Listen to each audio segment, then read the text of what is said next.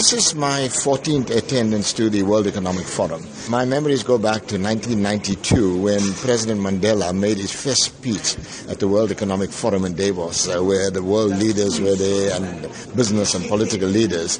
And he credited his moving away from nationalization of mines was largely because of his interaction with the business community.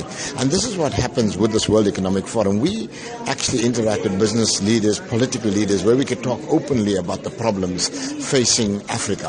When you look at a place like Africa, the restlessness of the youth is a big problem. Right now, 70% of the youth of Africa live below the poverty line, which is a recipe for disaster. Concerning. And very, very concerning. And then if you look at our South African situation and the unrest of the youth, the restlessness of the youth in South Africa, right now, there's not enough initiatives from the private sector nor the government sector to address the concerns of youth. There's been concerns from delegates we've spoken to. WEF in Africa is not specifically targeting young people, and they're not giving enough platforms for young people to expose their ideas about how the conference can be better, to talk about trade, to talk about economic transformation.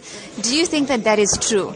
I share their concerns. My recommendations as a member of WEF is that they should actually invite youth organizations. There are a lot of other organizations here involved in the WEF, and I think there should be a concerted effort to ensure that from every country there is a strong youth representative. We need to hear the voice of youth loud and clear. Do you think that the messages and resolutions from WEF in Africa will actually reach people, South Africans and grassroots level? Do you think it will benefit them in any way?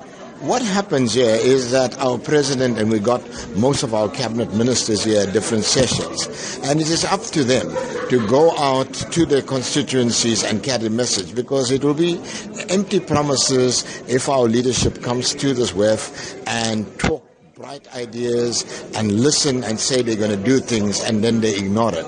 That would be a great injustice.